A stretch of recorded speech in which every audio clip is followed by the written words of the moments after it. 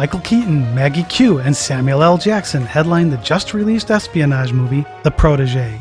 This is Tom Pizzato from Spy Movie Navigator, here to give you our quick-fire, no-spoilers review of the movie, The Protégé. This movie was released on August 20th, 2021 in the US and Canada. It will release in other theaters around the world through October, with the DVD premiering at the end of October. Our goal of the Quickfire podcast is to make sure there are no spoilers in this podcast. We'll talk about the plot, but we'll say less than what the trailers, IMDb, and the Lionsgate website do. We'll talk about the actors, the movies that may have influenced parts of The Protégé, and a few other things. So let's start with the plot. The main plot of the movie is that an assassin named Anna was rescued as a child by an assassin named Moody. She has to get revenge for a murder, which forces her to meet yet another murderer named Rembrandt. Anna and Rembrandt have a very interesting relationship in this movie. We'll talk a little bit more about that in a few minutes. Now, this movie is a bit of a departure for what we normally do here at SpyMovieNavigator.com. We mostly focus on espionage movies that involve a government agent. Think about James Bond, Jason Bourne, Mission Impossible, Harry Palmer, and the like. Well, in this movie, there is espionage, but it's by assassins who have no government role. It feels a little bit closer to the 2019 movie Anna, although technically Anna was a government assassin, but she was an assassin first, as opposed to a regular, what we think of as an agent. The irony here is that the main character in The Protégé is named Anna. Now, since this is an espionage movie, multiple locations must be involved, so we have Bucharest, Romania, Vietnam, and London as the key locations for the movie. Now, The Protégé has an R rating due to violence. Most spy movies that are mainstream shoot for a PG-13 rating, but this one earns its R rating. There are some nice plot twists, and there's a lot of death in this movie. Remember, all of these characters are assassins. This movie moves forward with the women as assassins or agents that we've been seeing in spy movies lately with things like Anna, Atomic Blonde, and Red Sparrow. And we'll most likely see in No Time to Die with the character Nomi. Now, one of our goals here at Spy Movie Navigator is to highlight how a scene in one movie influences another movie. Sometimes we don't know where the trope started, sometimes we do. One of these that we don't know where it started is that a few of these deaths in this movie occur by somebody twisting somebody's neck and trying to break their neck and killing them. Now, we've talked in earlier podcasts about how you see that a lot in movies, but it's very unlikely that you'd kill someone by twisting their neck. You can hurt them badly, but it's unlikely that you'll be able to kill them. And we see it a few times in this movie. Another scene that is influenced by earlier movies is one where a live electrical wire is used to kill someone. We've seen something similar in the James Bond movie Goldfinger actually twice. Once in the pre-title sequence when the lamp or heater or whatever that thing was thrown into the bathtub, and once when Bond electrocutes Oddjob. We actually like that way of killing someone in movies because this can kill a person, unlike the neck twist. We talk about that in more detail in our podcast on the Goldfinger pre-title sequence. Now, back in The Protégé, there's a scene when somebody jumps while holding onto a fire hose as it unwinds from its reel to help navigate a jump down an open staircase. So the staircase wraps around an opening in the staircase, so there's an opening from the top to the bottom. There's a scene in Bourne Identity where we see something similar, although a fire hose isn't used, but there is the jump down that open staircase, so it kind of reminded me of that when we saw it. Another scene has someone being fired at through a ceiling. We've seen that in multiple movies. I can think of Mission Impossible and some of the other movies that you've seen where that type of shooting happens. And another thing we see in way too many spy movies, including this one, is people firing their guns and never reloading. I mean, there's a protracted fight in this movie where people are firing a lot of bullets and you never see them stop to reload. This is unfortunate because many of the fights are actually done pretty well. Okay, there's one more thing that is a trope that's used in a couple spy movies that's used here in The Protégé. And we have to remind you that our goal with the quickfires is to have no spoilers. So instead of talking about it here, we're going to push it to the end of the podcast after we kind of say goodbye in the podcast. We'll warn you again and tell you that we'll do the spoiler where we're going to talk about the movies that influence this particular plot twist. We won't come right out and say what the twist is, but if you know the three movies, there's really only one trope in there that all three of them have. So you might be able to figure it out. So we'll leave it up to you whether or not you want to listen to that. So we'll push that off into the end. All right, so let's move on and talk about the cast of The Protégé, which is very good. The three leads are played by Maggie Q as Anna, Michael Keaton as Rembrandt, and Samuel L. Jackson as Moody. That's a great start to a cast. And the supporting cast includes Robert Patrick, David Rinton, and Patrick Malahide, who James Bond fans may remember as the Swiss banker in the pre-title sequence to The World Is Not Enough. Now, Maggie Q is excellent in this movie. Now, I'd first seen her in Mission Impossible 3 and have been a fan ever since. You may also know her as the title character of the TV series Nikita, or as Hannah Wells in the TV series Designated Survivor. Now, we've read that they were trying to bring her back into Mission Impossible, but they've always ran into a scheduling conflict, so they haven't been able to do it. We wish they were successful with that. If you look at the 6 actors we mentioned, Maggie Q is age 42 and is the youngest by a lot. This fits the role of Anna very well because Anna must be old enough to have a lot of experience as an assassin to be considered one of the best in the world, but not too old to be believable. Anna must be about this age. The movie jumps from 1991 to 2021, so that 30-year gap would be about right from the age she would have been in 1991.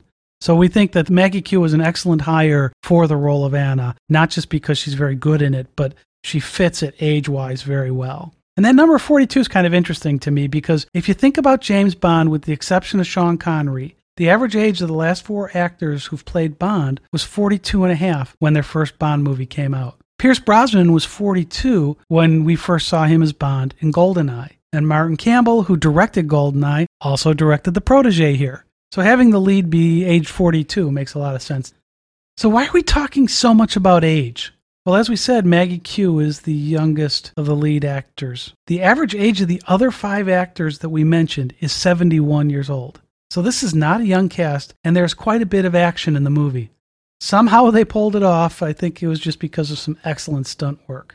That said, and I like Michael Keaton a lot, I think he was too old for his role in this movie, only because of the relationship his character Rembrandt has with Anna. Michael Keaton is 27 years older than Maggie Q, so parts of their relationship seemed like a stretch to us. Michael Keaton gave a great performance and played the part well, as he usually does. He had that right amount of cockiness for the way Rembrandt was written. We just think he was too old for the way they designed the Anna-Rembrandt relationship. That said, there is some great dialogue between Rembrandt and Anna, kind of reminiscent and even taking it a little further than what we get with some of the Bond and the Bond women quips that go back and forth between those characters. It's really well done here in this movie. It's just the age difference is a little weird to me here. Another thing about Rembrandt that I really liked, he has a lot of characteristics that are right out of James Bond, except that he works for a bad guy instead of the government. Now, we don't want to give away what those are. When you see his character on screen, the way he dresses, the way he talks, see if you can pick up on what we're talking about if you're a Bond fan. And then, what can you say about Samuel L. Jackson? With the exception of Snakes on a Plane, I can't think of any of the 200 or so movies that he's done that we haven't liked, and The Protégé is no exception. He's age appropriate for the role, and the role almost seems to have been written for him. Many of his lines felt like he was playing Jules again in Pulp Fiction, so he gets some of the classic Samuel L. Jackson sarcastic quips in, and we think that's a really good thing. He does that so spectacularly. We also wanted to quickly talk about the costuming in this movie. Maggie Q has talked in numerous interviews about the red dress she wore in Mission Impossible 3. Colleen Atwood was the costume designer for Mission Impossible 3.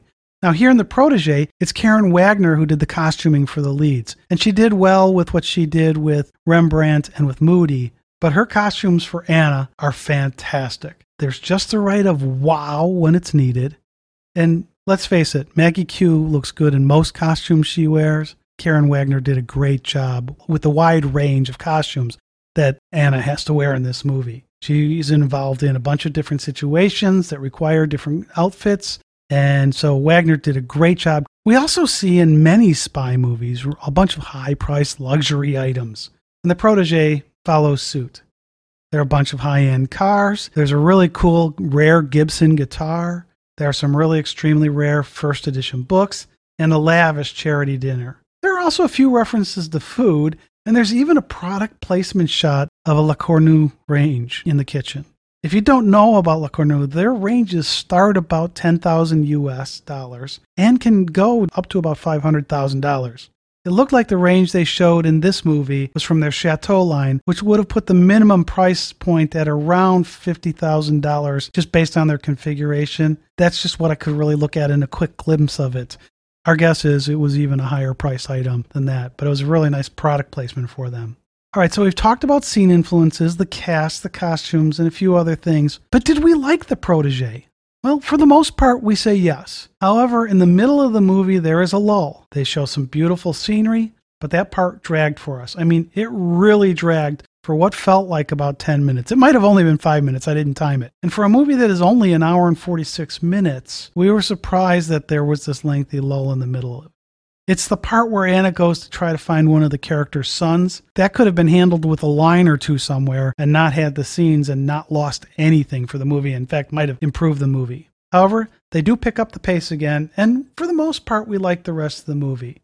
The Protégé does have some nice twists that were well done, but part of the ending was very predictable given one of the movie's twists that came right before it. If that twist hadn't happened, it probably wouldn't have been predictable. We don't want to give it away because it's an important twist to the plot. Leave us a comment on that. It'd be interesting to hear if you thought the same thing.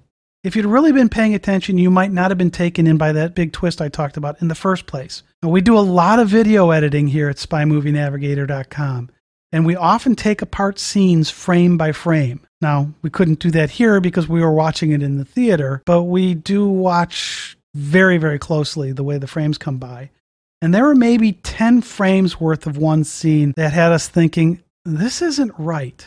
10 frames is almost nothing. It's less than a second. It's probably less than a third of a second and maybe even less than that. But it was something that we did pick up on. Now, our guess is most people don't probably watch movies the way we do when we know we're going to do a podcast on it. So our guess is you would have missed this, which is good, because it could have spoiled the twist for you, because the big twist wasn't as big a surprise for us because of this 10 frame sequence. We think it was actually just a poor editing job that let us catch this. And if you don't catch it, the twist is a good one. Now, besides the predictability of part of the ending was almost 3 different scenes. It wasn't as strong as we had hoped for the rest of the movie. There's a charity party towards the end, and from that point forward, we thought the rest of the movie was predictable and not very unique. This was disappointing because in general we liked the movie, but it was sad the ending wasn't stronger. Now, this is also a movie that we would prefer to see on a big screen in a theater instead of streaming it at home or watching it on DVD. There's a lot of action, and we prefer to see those types of movies in a theater because bigger is better, in our opinion, for those type of movies. Yes, you can have a nice big screen TV, but it's still not the same experience as in the theater. So before we wrap this up, please remember that we have what could be a spoiler coming up after my closing comments. We'll warn you again when we start. So let's wrap up this quickfire by saying The Protégé is an espionage movie worth seeing. It's not the best, but it's definitely not the worst that you'll ever see. It isn't the same type of spy movie that we normally talk about here on SpyMovieNavigator.com, but it's well done with a very good cast. It's directed by Martin Campbell, and that's almost always a plus. Okay, we can forgive him for the Green Lantern. All right, so this has been Tom Pizzato from SpyMovieNavigator.com. You can check out more of our spy movie podcasts on your favorite podcast app. Our show is called Cracking the Code of Spy Movies. We also have videos on YouTube under the same name. Finally, join our Facebook group. Follow us on Twitter and Instagram too. Thanks for listening. We appreciate it. Keep listening if you want to hear what might be that spoiler if you connect the dots that we lay out. We won't directly give it away, but if you connect the dots, you'll probably figure it out. So stop listening if you don't want to be spoiled. You've got fair warning. This could be the spoiler, and I'm going to start that now. There is a very important plot point in The Protégé that appears to be directly influenced by the James Bond movie You Only Live Twice, the 1936 Hitchcock movie Secret Agent, or even the Melissa McCarthy movie Spy. The same trope happens in all 3 of those movies, and it happens here in The Protégé. If you know at least 2 of those 3 movies and you think hard, you can probably figure out what it was, because it's the only trope that we can think of that happens in all 3 of them. In our podcast on You Only Live Twice, we mentioned that the scene in Secret Agent influenced the Bond movie. If you didn't figure it out, then watch The Protégé and see if it comes to mind when you get to that part of the movie. It was a pretty strong correlation there. So that's it. We don't want to say any more and give it away directly. So we hope that helps you. Again, thanks for listening. We really appreciate it.